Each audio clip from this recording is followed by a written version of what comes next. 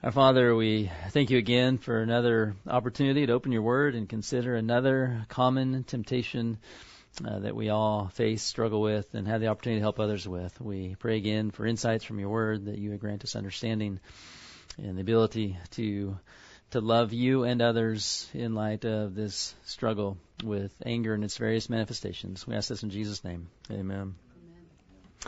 All right, so you're probably going to notice, in fact, I was just reviewing the session. I don't think I've taught the two of these right together before. There's a lot of overlap between anxiety and anger as far as the remedy, the reasons for, and so I thought that was kind of interesting to reflect upon a little bit. And for those of you who went through track one, I'm going to be pulling some of what I taught there and gearing it towards your exam question. And so some of this will sound a little bit familiar, but I trust it'll be beneficial as you work through the exam. So let's go ahead and start with a question here.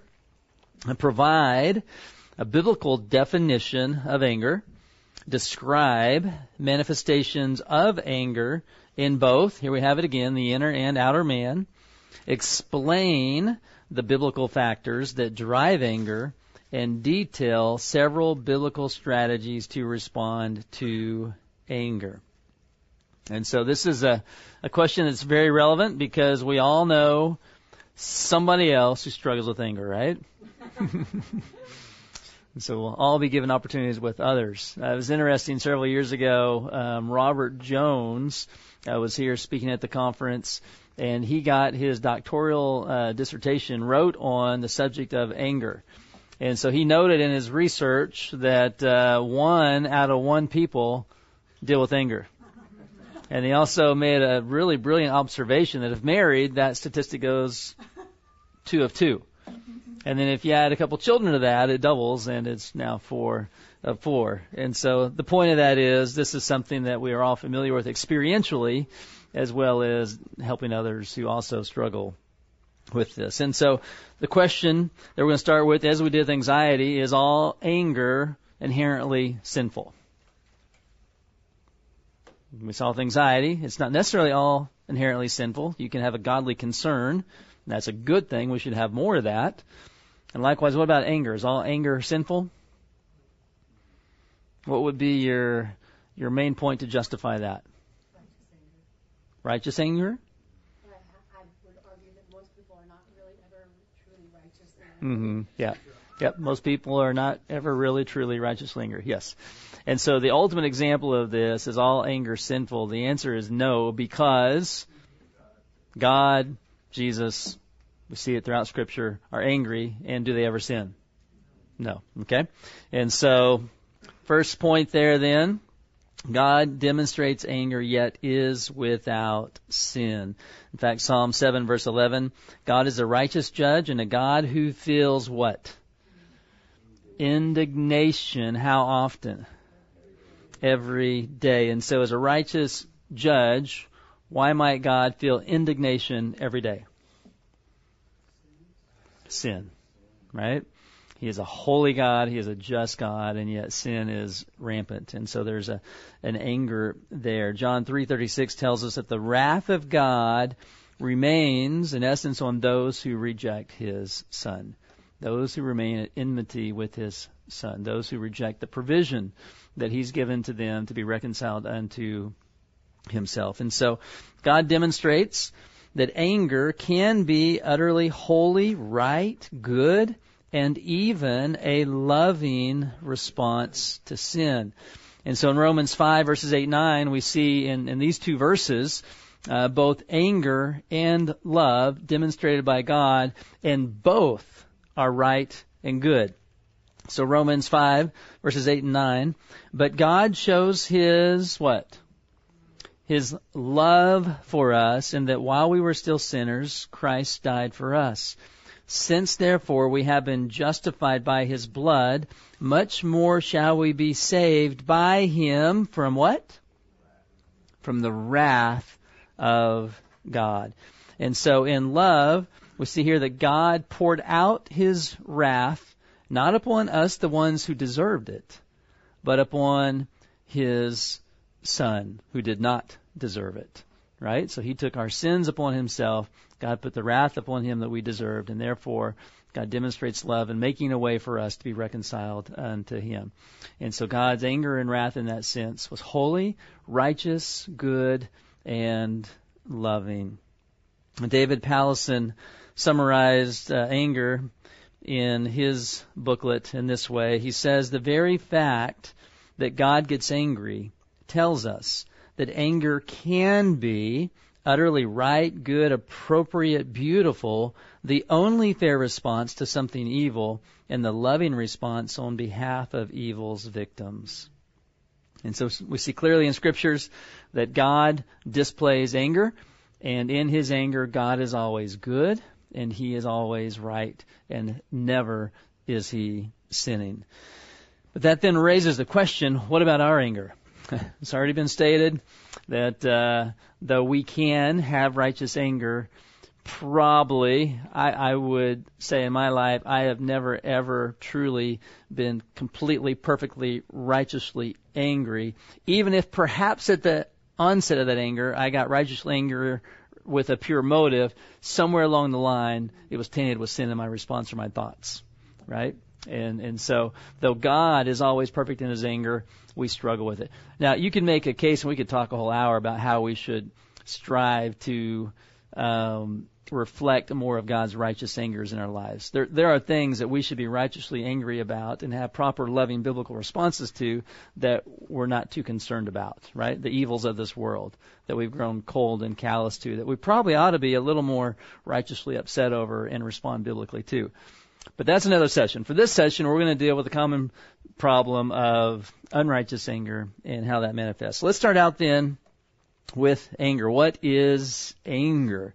And so a few definitions here that help us wrap our minds around this as we summarize what the Scriptures say about it. Richard Baxter, the Puritan, defined anger as the rising up in the heart in passionate displacency against an apprehended evil, which would cross or hinder us of what? Some desired good, something that we want. In other words, there's something that we want that we're not getting. It's interfered with.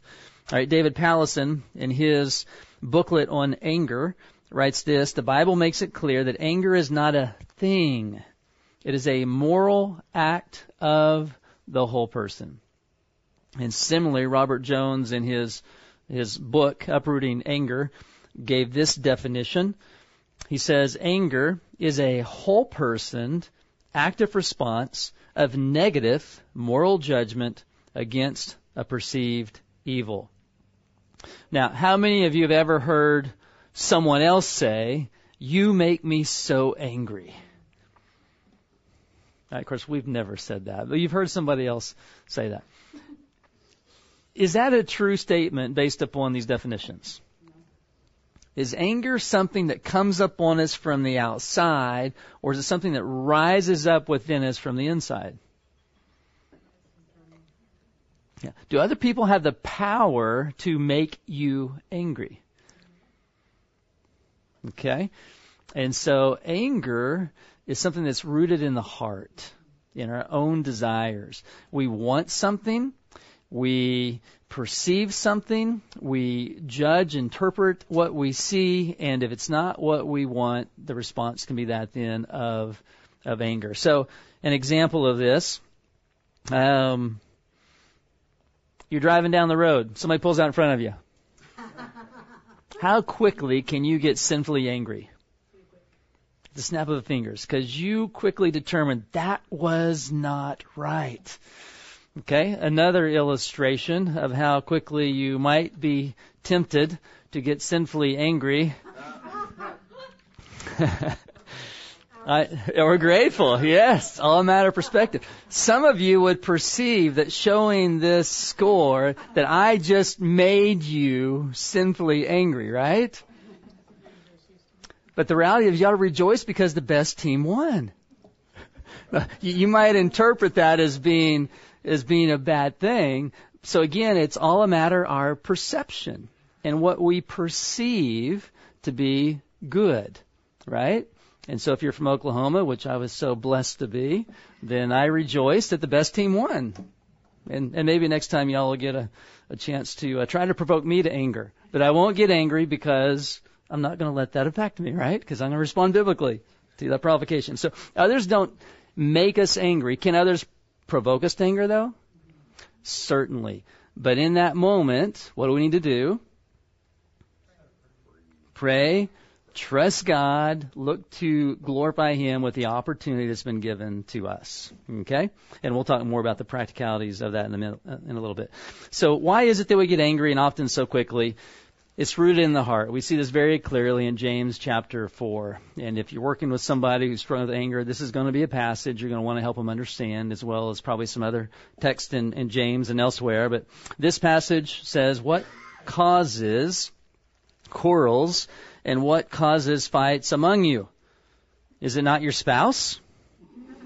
Is it not your children? Is it not your brother or sister? Is it not your boss? No, it's none of those things. What causes those? Is it not this, that your passions, who's responsible? We are as individuals, are at war where? Within you.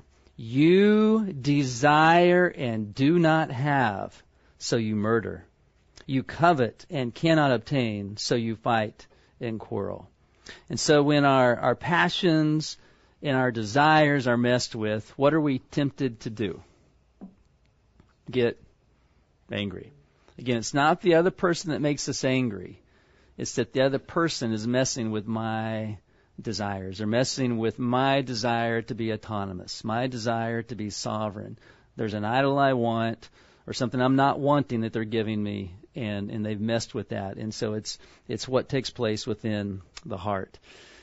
And so another consideration, how does the Bible then describe sinful anger?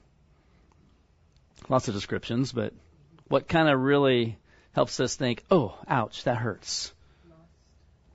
Okay, that can be part of it.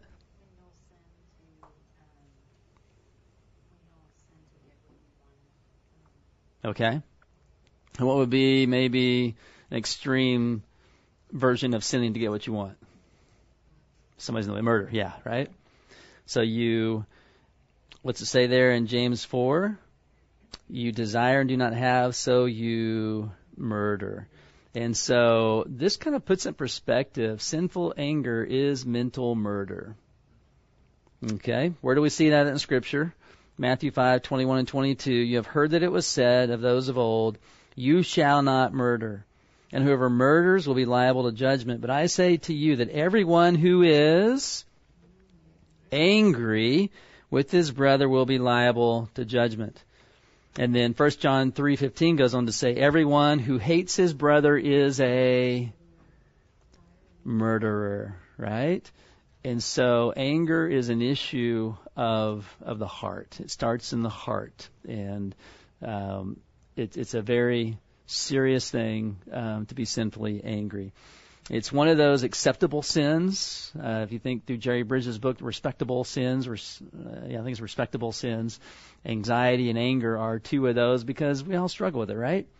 We're frustrated. We have a right to be resentful or whatever else from a human perspective. But the reality of it is it's a form of sinful anger. God calls it wrong, and we need to take it seriously and seek to put it off. So next part of this, what are manifestations of anger in both the inner and outer man? In the inner man, one passage you might consider, Ecclesiastes 7 verse 9, be not quick in your spirit to become angry. Quick where? Your spirit, soul, inner man. For anger lodges where? In the heart, inner man, of fools. Okay. Another reference, Ephesians 4:31. Talks about anger. The particular word there for anger is a settled attitude of indignation. Okay, others may not necessarily see it being manifested, but it can be like a crock pot kind of stewing within. Okay, so those are examples of inner man. And if anger is lodged in the heart, then it's very likely another form of inner anger is that of bitterness. Unforgiveness or a hatred that lies within. It's been said, this is a good saying, it's been said that bitterness is like drinking poison while expecting the other person to die.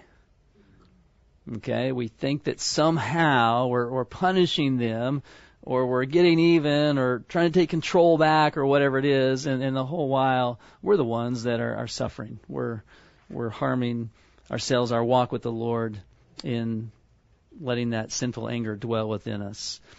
All right, and so how might such inner anger be expressed in the outer man? First examples we see in Scripture are that of the countenance.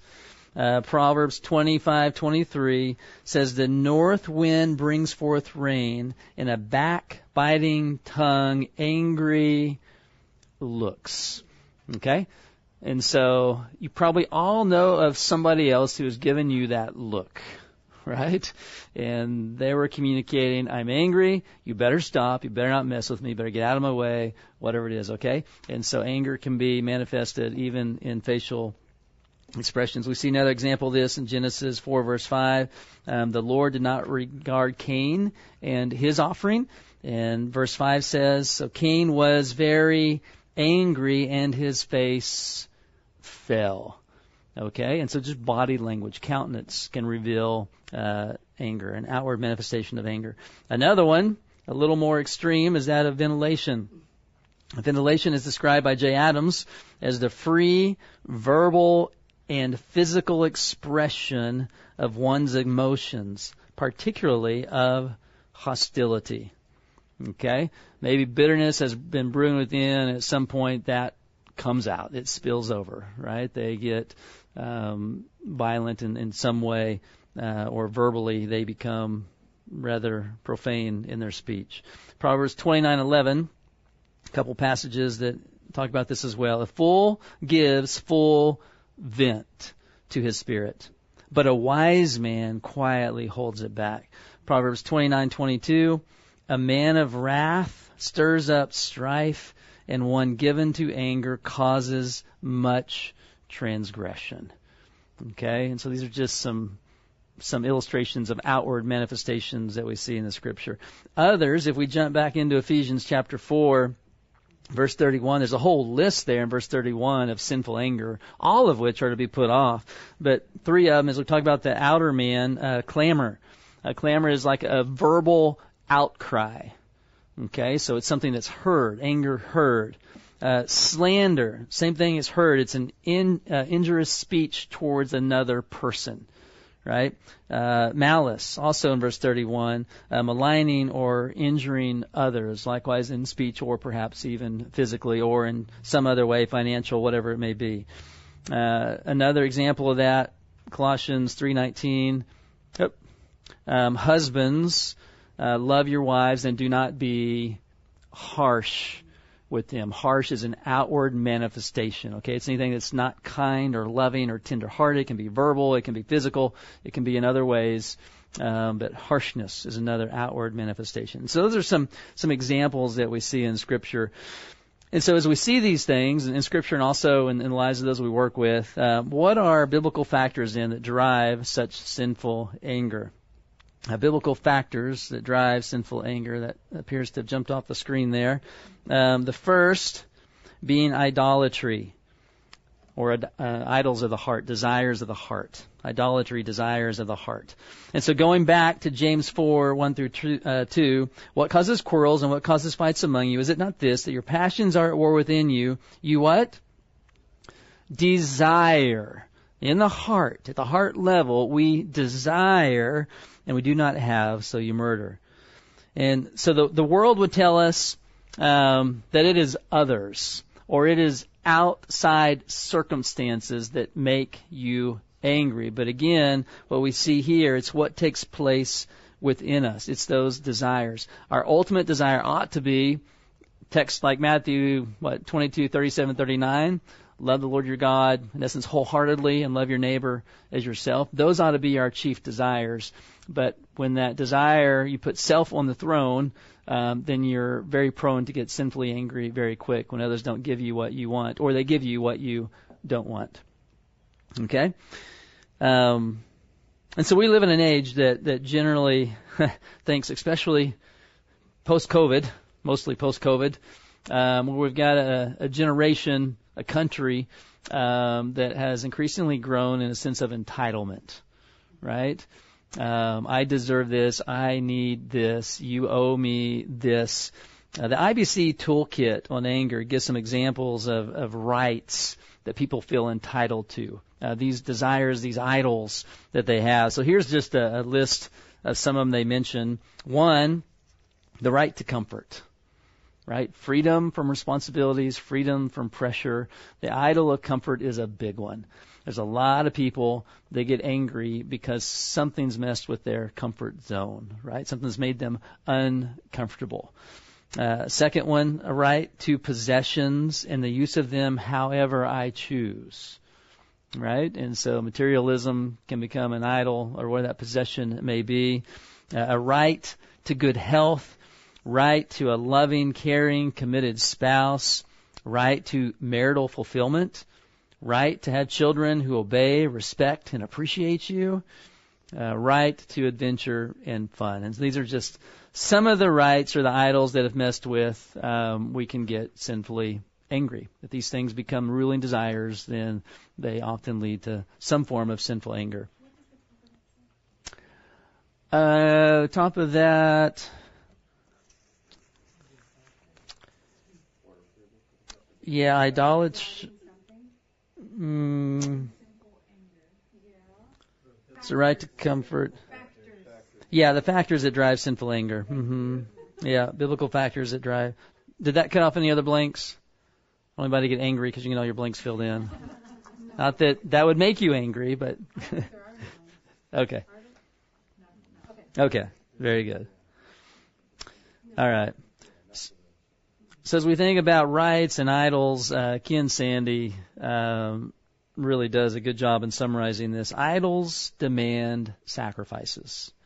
When someone fails to satisfy our demands and expectations, our idol demands that he should suffer.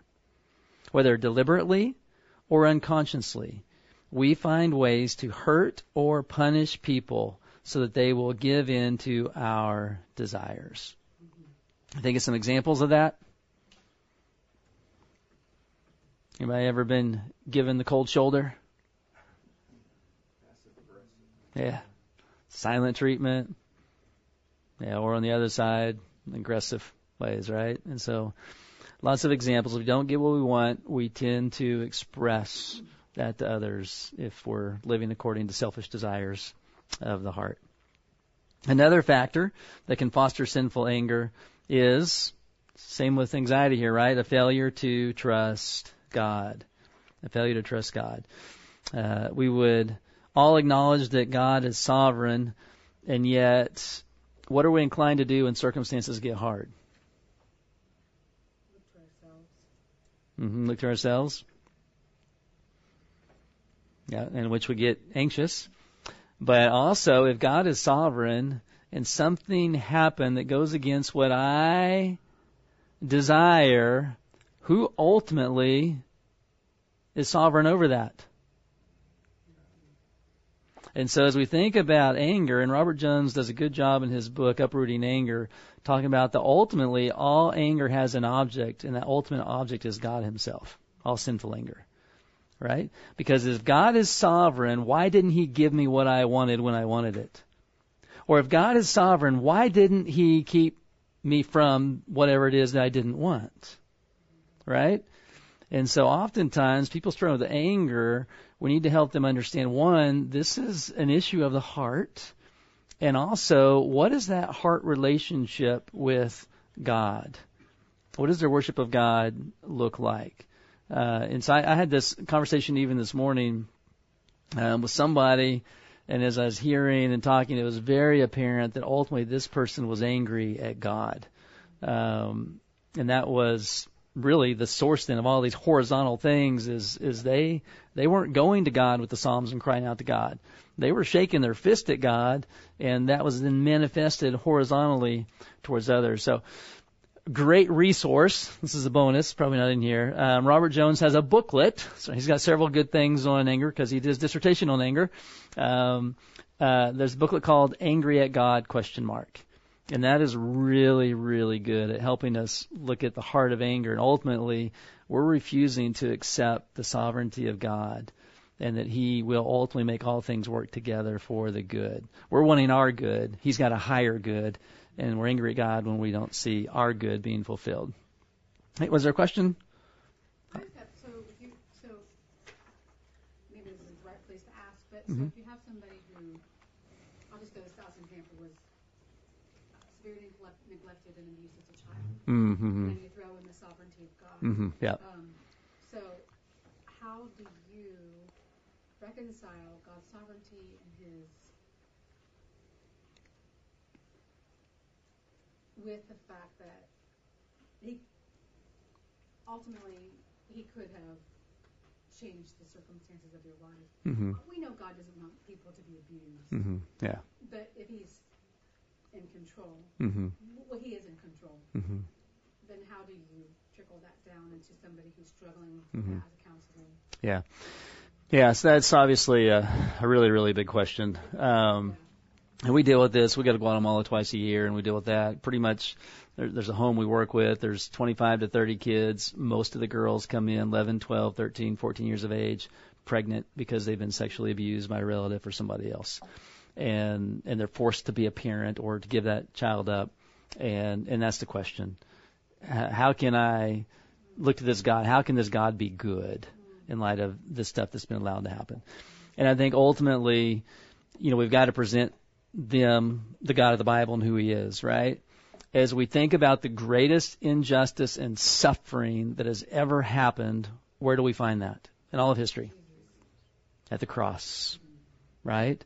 And out of the greatest injustice and suffering and unfairness that's ever happened came the greatest good. And so that's part of it. God in his sovereignty orchestrates that. We don't like it. It doesn't feel good, but God is always good. He is good and he does good. And even in the midst of, we could tell stories of those in Guatemala and I'll be in tears in no time of the horrific things that have taken place there. And yet, he is sovereign over all those things, right? And what we see is he's able to take, the ugliest, the most difficult suffering and sin and bring about the greatest good. And so in his sovereignty, we have to believe, again, those three things we talked about in anxiety.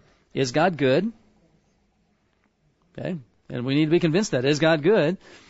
Is God able to bring good out of this? And then is he willing to do that? Will he do that? Is he loving? And if he is, all those three things, and you think about the essence and attributes of God, the more you know that, the more you know that God somehow will redeem this. What's Romans 8:28, the verse that we should all have and cling to? All things work together for the good of those who love him and called according to his purpose. Okay? That good, oftentimes in God's scheme of things, is a good far beyond what we can comprehend. We would have never thought of the cross, right? There was a good that came out of the greatest evil at the cross. And so ultimately, we can't tell them this is exactly why God allowed this to happen, why this was orchestrated in your life. What we do know is that for those who love God, he's going to make this work for an ultimate good. And that ultimate good isn't a mystery, so to speak. It's revealed in verse 29 to conform us to the image of his Son. And so God uses the greatest sufferings, the greatest injustices to cause us to look to the one who is just. Will God make right all those things? Yeah, he will, because he's good and he's just. But also, he's merciful in the midst of that. And who he is revealed in those things. So we could take, this is a whole another session of itself, right? Obviously. But in the midst of those questions, Romans 5:8-9 is a verse we can take them to. In that we see God's justice, in that we see God's love. And so that's part of how but in a practical sense too, and something, and we got to get back to the main focus of this, but as we think through, I think as Mike Emlet put this forth, and this is really helpful. Basically, there's three categories of people. There's sufferers, there's sinners, and there's saints. Right? In this fallen world, we're all sufferers. Right? We all experience the curse and the effects of it. Okay? There's also sinners. We're all sinners. Right? Romans 5:12, we're sinners by nature and we're sinners by choice. Right? And there's another category. For those who are in Christ, we're now saints. And so as we think through our situations and our temptation maybe to get angry, we need to remember, and as we work with other people, one, ultimately, where are they at? Are they primarily in a situation of suffering? Are they primarily suffering because of their own sin? And ultimately, do they have the hope of Christ in the gospel? Are they a saint? And so in the midst of the suffering, there is no hope for them apart from a relationship with the Lord Jesus Christ. In Him, all things are made new. There's a new creation. There's all the promises are yes and amen in Him. And all things one day, they'll look back, Romans 8:18, and see, though they can't understand it now, they're going to see the glory that is to be revealed. They may not see God's ultimate purposes and His daily purposes and what's going on, but God does have a purpose, and He doesn't waste any suffering, right? And so just going back to God's promises and His person and those truths are hugely helpful. Okay. In that little booklet, Angry at God kind of helps weed through that a little bit. Another good one I picked up last time on that subject while we were there, Randy Alcorn in the bookstore downstairs. I'm about halfway through it now. A little booklet. How can God be good in the face of evil? Or something like that. And it's been a really good read to answer that question. Okay. So next, failure to trust God. Another factor that can foster sinful anger is a failure to trust God. And so as we think through why trust God, and answering that question as well, Genesis 50 verse 20, as you think through the life of Joseph, right? I mean, here's a guy that, though sure he may have flaunted his coat of many colors a little bit, possibly. His brothers were obviously jealous. They threw him in the pit and then sold him into slavery. Here's a guy who was falsely accused and was put into prison for years. And at the end of all this, what did he conclude? Genesis 50:20. As for you, what you meant evil against me, but God meant it for good, to bring it about that many people should be kept alive as they are today. Okay, so in the midst of his suffering, his false accusations, his imprisonment, God was working good. Could Joseph see that in the midst of it? No, not really. But what did he do? Trusted God. And that's what we're called to do in the midst of suffering. God is able to redeem this and make this glorious and beautiful. And we know that He will. And one day we'll look back upon it and see that. Though in this life we may not always see it. Certainly not in its fullness. And so what do? We trust God. We talked about Proverbs 3:5-7 last time. That's our calling in the midst of even hardships.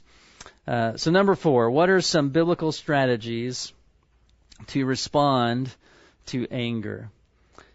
Seek what is eternal so as to not get angry over what is temporal. See a parallel to anxiety? Seek what is eternal so as to not get anxious over what is temporal, right? I mean, it's the same remedies, the same principles to set our minds on those things that are above. So what are some examples of temporal things we could easily get sinfully angry at? Somebody hits our car. Somebody hits your car. Especially if it's a new one. Right? Oh, yeah, we won't go too far on that one. The election didn't go the way that you wanted. Right? All sorts of things we could get sinfully angry over. I think, yeah, I brought it. So an example.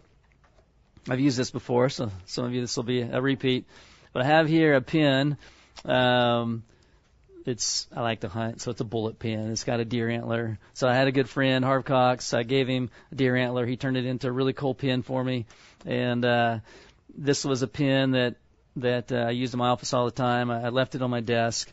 And on a Friday, and I had to come back on a Saturday afternoon evening, and the pen was gone. Right? Normally I would think, I just misplaced it. I'm getting old. It's somewhere. And so I did look around, but I also remember succinctly I left the pen right there, and it wasn't there. And so I did look around, make sure I wasn't going to make a false accusation or come across that way.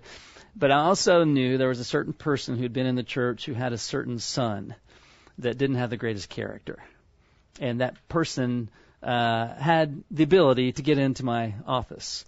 And so I just call and say, I'm not making an accusation, but I think this could be an opportunity here. I had a pen that's on my desk. Is it possible that he could have gotten to my office and 5-finger discount with my pen? And she said, oh, yeah, maybe. So she went and checked, and sure enough, in his room. So in that moment, I had an opportunity to get sinfully angry, right? He made me so angry. He took my favorite pen. That was actually my initial few-second response. And then was sanctified. Okay, here's an opportunity with something that's temporal to take him to what's eternal. And so he came in, and we talked about, what were you thinking, wanting when you did that? What's God call that? What are the end goal consequences for you in that action apart from the Lord Jesus? And so I used that to present the gospel. And then as he left, said, you know what? Why don't you keep that pen? And every time you see it, I want you to remember the love and grace and mercy of God that are available to all those that will look to his Son. And so a great gospel opportunity. It was something that to me was actually very valuable in a sentimental way, but was in the big scheme, it's going to burn anyways, right? And so it was an opportunity. So you're asking, how did I get another one? Well, the guy that made it was able to make me another one. So I did get another one, and don't take my pen. Or I'll share the gospel with you. I'm putting it right back in my pocket.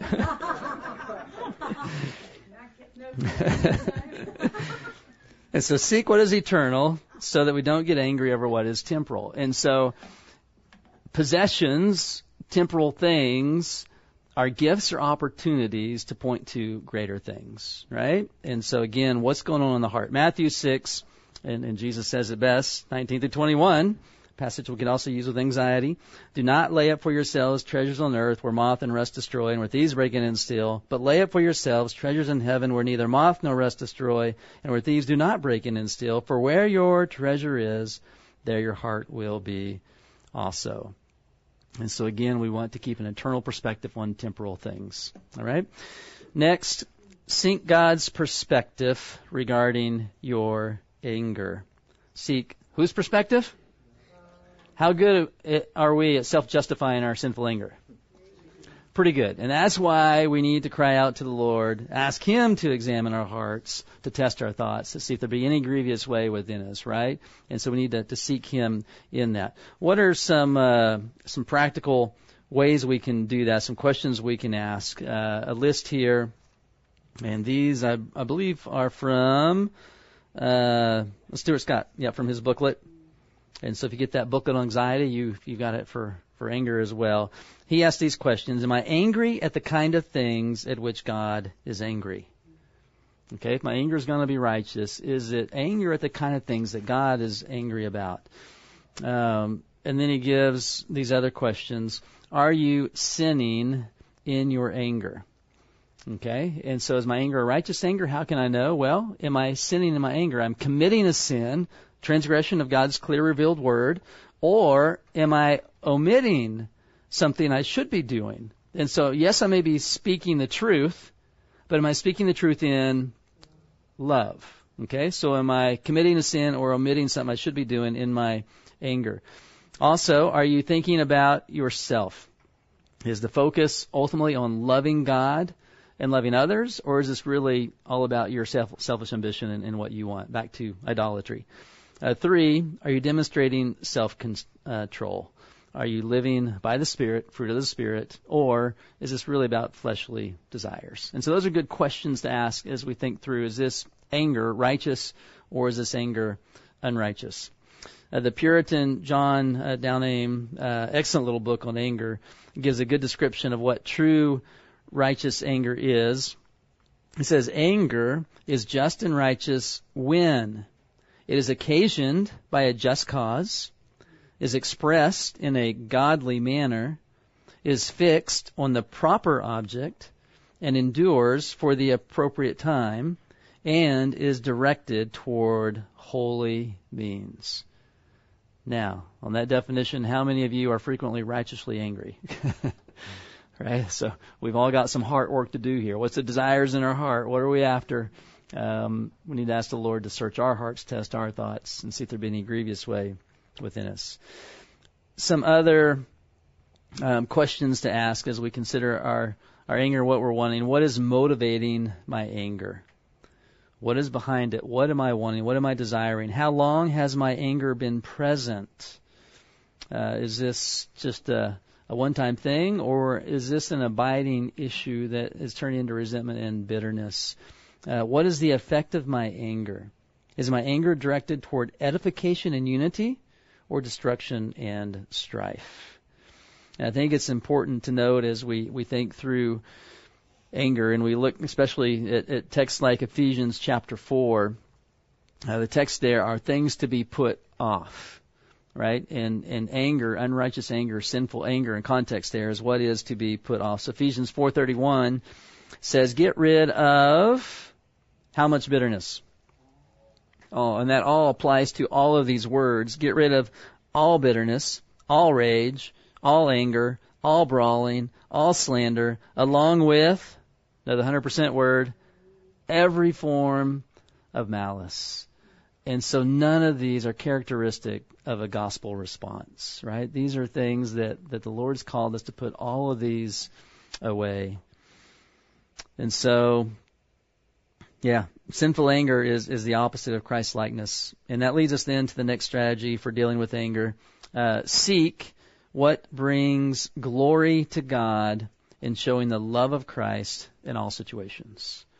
Right? How do we seek to deal with biblical anger?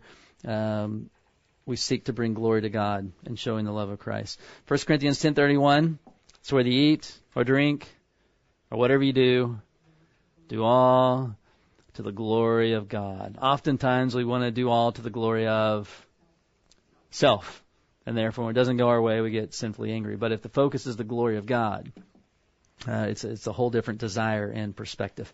As you guys have heard this said, track 1, I'm sure it's been stated there. I've probably stated it. There's only 2 options on the shelf: pleasing God or pleasing self. Right? And if our aim is to please self, and that's not happening the way we want it to happen, then we're likely going to get sinfully angry. But if our aim is to please God, then we're going to see those things that come at us as opportunities, not things that make us angry, but rather as opportunities to show forth who God is in the midst of whatever the situation may be. And so the prayer then is that the gospel would free us up. 2 Corinthians 5:15, it would be the love of Christ that would compel us, knowing that He died for all, that those who live might no longer live for themselves. Why do we get angry? Because we're living for ourselves.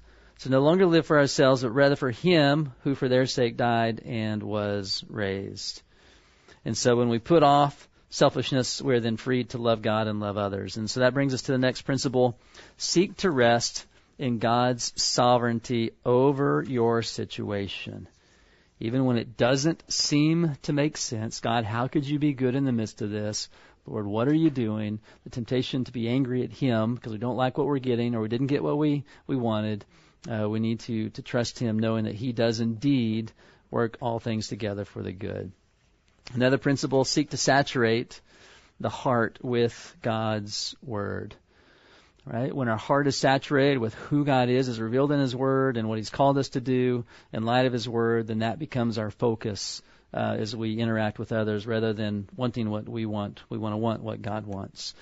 And another principle, especially if you're counseling somebody and they're living in a difficult situation, difficult relationship, maybe somebody's visiting at Christmas and it never goes well, whatever the situation may be, seek to leave vengeance to the Lord. And so Romans 12:9, Beloved, never avenge yourselves, but leave it to the wrath of God, for it is written, Vengeance is mine, I will repay, says the Lord.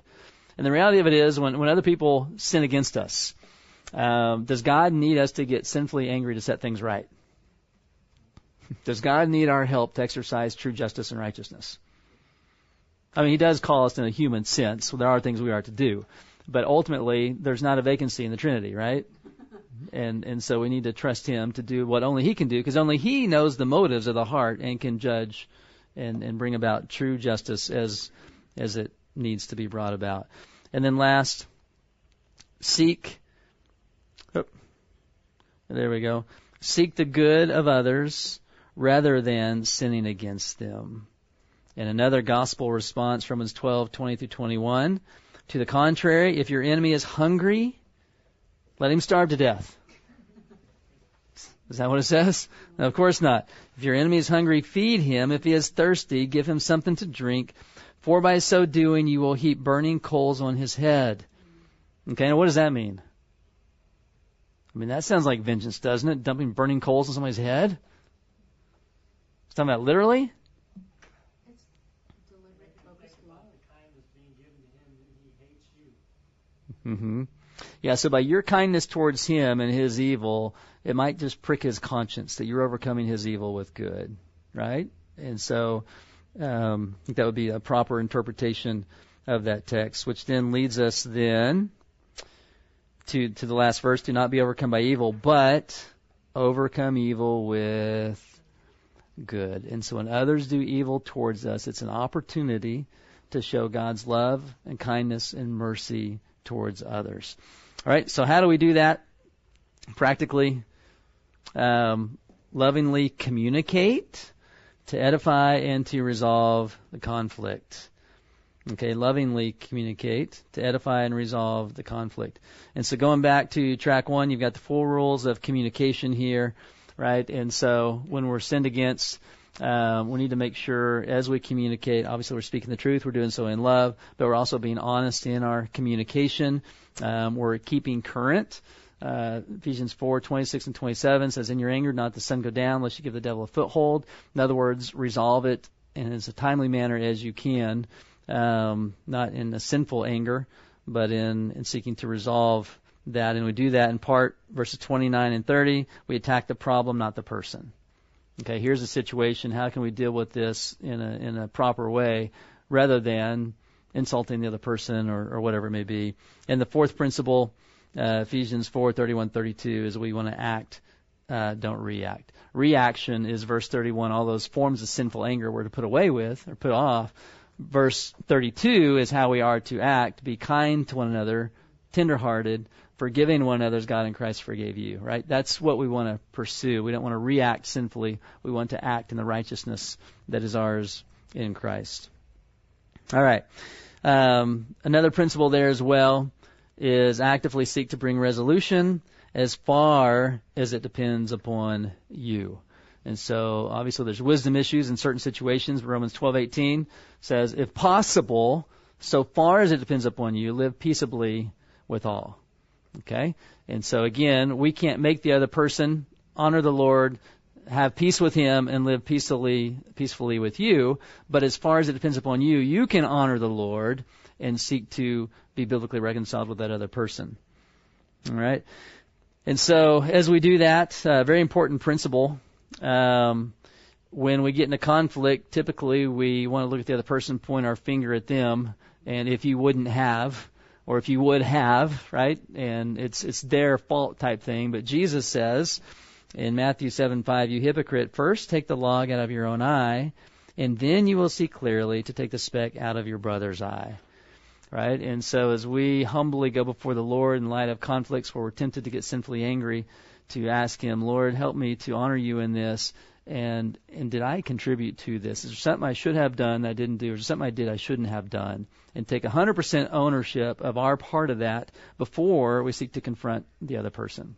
Okay? So that's part of how we can deal with conflict and anger biblically. Lou Priolo suggests this, and this is great. If you struggle with anger, bitterness, resentment as you're working with others, and you will, if you do any measure of biblical counseling at all, these are some great questions to have people journal, and they're good for a lot of reasons. One, it gives you good data gathering so you understand exactly what's going on in their heart and their behavior, but also it helps them to see the patterns that are there. And so the 4 questions are this: what happened? And so what were the circumstances that provoked you to anger? What was going on? Maybe, somebody stole a pen or whatever it was. What happened? How did you respond? And so to that situation, how did you respond? What did you do? What did you say? How did you feel? How did you feel? Perhaps rejected, frustrated, lonely, bitter. And then the 4th question, what were you thinking? What did you want? Or what did you, back to James 4, what were you desiring? Okay, and so just to have them, every time you get upset or angry, take some time for the end of the day and journal your answers to these 4 questions. They're basically self-counseling. And then when you come back and you get a chance to talk to them about this, I would add in a few more questions. What did God want in the midst of the situation?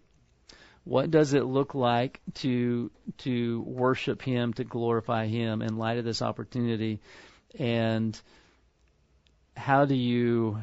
what is the significance of Christ in the midst of this struggle, right?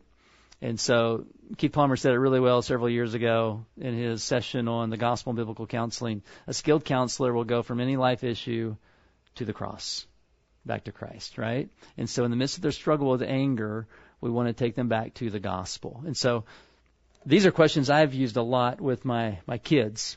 If they get angry over something, ask these questions. And then ultimately, it's an opportunity to present the gospel. After the heart's been exposed, and we talked about the behavior and what God wanted them to do versus what they did, you know what? I'm a sinner just like you. I struggle with various things as well. Can I tell you the hope of the gospel for real help and the possibility to change? And gospel opportunity right there. All right? So some good questions to diagnose. All right. This, as you think through dealing with things biblically, we're going to have time to unpack all this, but you got this in track 1, the peacemaker diagram. In the midst of our anger, basically we've got 3 options. We can be a peace faker. We can kind of run away from the problem. We can be a peace breaker. We can, in essence, attack the other person in light of the problem and sinful anger, or we can be a peacemaker and we can seek to deal with the situation in a biblical way. And so obviously our aim is to honor Christ in the way we deal with conflicts. So number 3, deal with anger also in a timely manner. We already talked about Ephesians 4:26 and 27. Be angry and do not sin. Do not let the sun go down in your anger, and give no opportunity to the devil. So what happens if we let things build up? We just sweep it under the rug, keep sweeping under the rug. Yeah. At some point, if you sweep enough stuff under the rug, you're going to start tripping over it, right? Or it's going to start to stink. And that's what happens with anger in the heart. If we don't deal with it biblically in a timely manner, we give the devil a foothold, right? So an illustration of this, some time ago, I was taking a big black trash bag full of nasty trash and dirty diapers that were in the church that had been left there. And as I was getting ready to put this in the dumpster, I grabbed this big bag and I'm swinging it up. The bottom comes out of the bag. And guess what goes literally all over the place? Yeah, and guess who gets to pick it up? Right? And so anger's like that.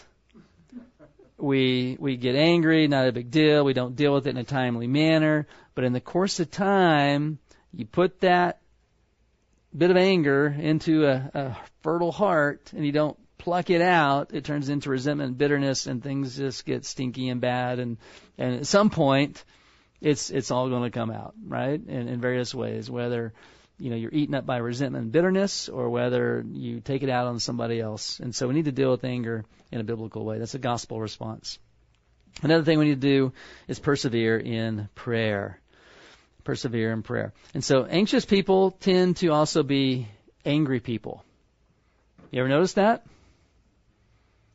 Maybe not done enough counseling yet to see that, but it's not always true, but there's oftentimes a correlation because, for instance, anxious people struggle in some ways to trust God. what do angry people also tend to do? Struggle to trust God.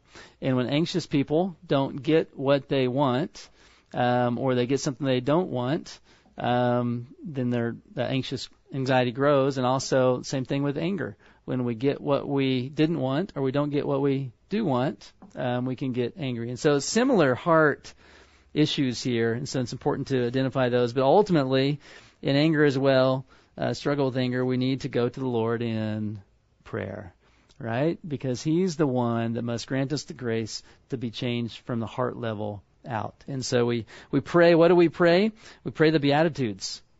All right? The Beatitudes are a great prayer for those who struggle with anger. What's the very first one? Blessed are the poor in spirit, right? Truly happy, content are those who are poor in spirit. We understand our spiritual bankruptcy.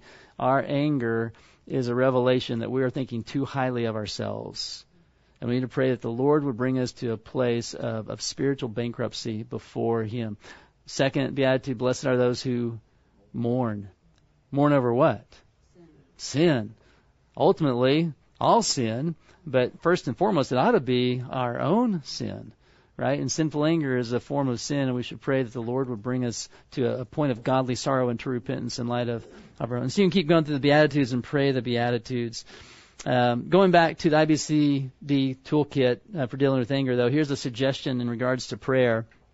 Make a prayer list concerning people you are most tempted to be angry about. Ask these people what prayer requests they have. Pray for one person's prayer request each morning. Okay? Is it hard to be angry at people if you're praying for them biblically? Kind of puts things in perspective, right? It helps us, one, deal with our own heart.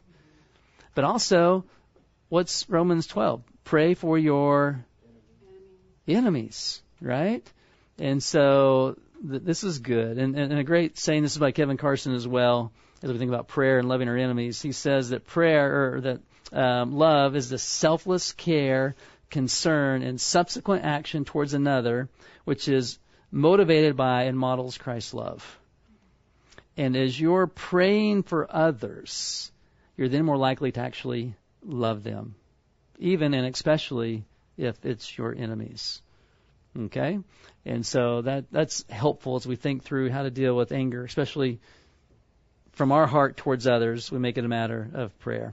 Do you think you could use the same strategy with somebody you were jealous of? Oh, yeah. Mm-hmm. So it could really be a strategy for... Yeah. Mm-hmm. Yeah, prayer is really our calling in all things, right? Mm-hmm. Yeah, in all things prayer, for sure. All right. Couple of resources here as we wrap up. I think I put these, some of these should be in your handout. So they're all really good in different ways. Robert Jones' book is a classic, Angry at God, the booklet, but then also his main book, Anger. And actually, that's the CliffsNote version now, Calming Your Heart. It's a newer publication of his big book that's more palatable for most counselees that probably aren't going to read very much. And so I found booklets or books, if I'm going to give them something to read during the week, to help them think through something more in addition to the text I give them. That's a good one. If you have kids, I would highly recommend Lou Priolo's Getting to the Heart of Anger. Chapter 2, for me, was huge. I didn't really think I had an anger issue till I had kids, right? Then it was kind of revealed.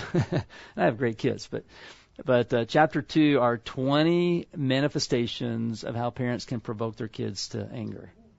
Right? In violation of Ephesians 6:4, fathers, not provoke your children to anger, but bring them up in discipline instruction of the Lord. 25 manifestations, guilty of all of them to some degree. That was humbling. That revealed I needed some serious heart work. And I wasn't like abusive or anything with my kids, and they probably thought I was generally gentle with them, but it revealed my heart and in areas that I needed to be sanctified in. And so that's a great tool, especially for parents. And another great one, Stuart Scott, Anger, Anxiety, Fear, is just a wonderful, very helpful read for you and your counselee. All right. Any really quick questions as we wrap up? I don't want you to get angry because we went over time. So. Was there another Wayne Mack book that you mentioned other than the Anger and Stress Management? That was the last session on courage. Okay. Yeah, that was called Courage. Yeah. Mm-hmm. All right, very good. Well, let me pray for us. Father, we thank you that you have every right to be angry because you are holy and you have called your people to be holy. And yet we have all sinned and fallen short of your glory. And yet in your goodness, you sent your Son, that your wrath will be satisfied, not upon us, but upon him as our substitute. And Father, we thank you for that kindness and grace and mercy, and pray that we would be people that would not be characterized by our own sinful anger, but Father, people that would be characterized by the love and the grace and compassion and forgiveness you have manifested towards us. And even as others sin against us, even in horrible ways, Father, help us to point them back to the cross and to where justice is satisfied, where forgiveness is given, and where hope is found. And Father, as we work with others, grant us the wisdom of your word to help them with this common temptation. And Father, that we would indeed be people who, by your grace, put off every form of sinful anger, and instead are people that are characterized by kindness and tenderheartedness and forgiveness. That others would watch us as your children, and they would know that we are your disciples because of our love for one another. And so, Father, grant us wisdom and enabling in these things in our own lives, in our own churches, and as we minister to others. We ask this in Christ's name. Amen.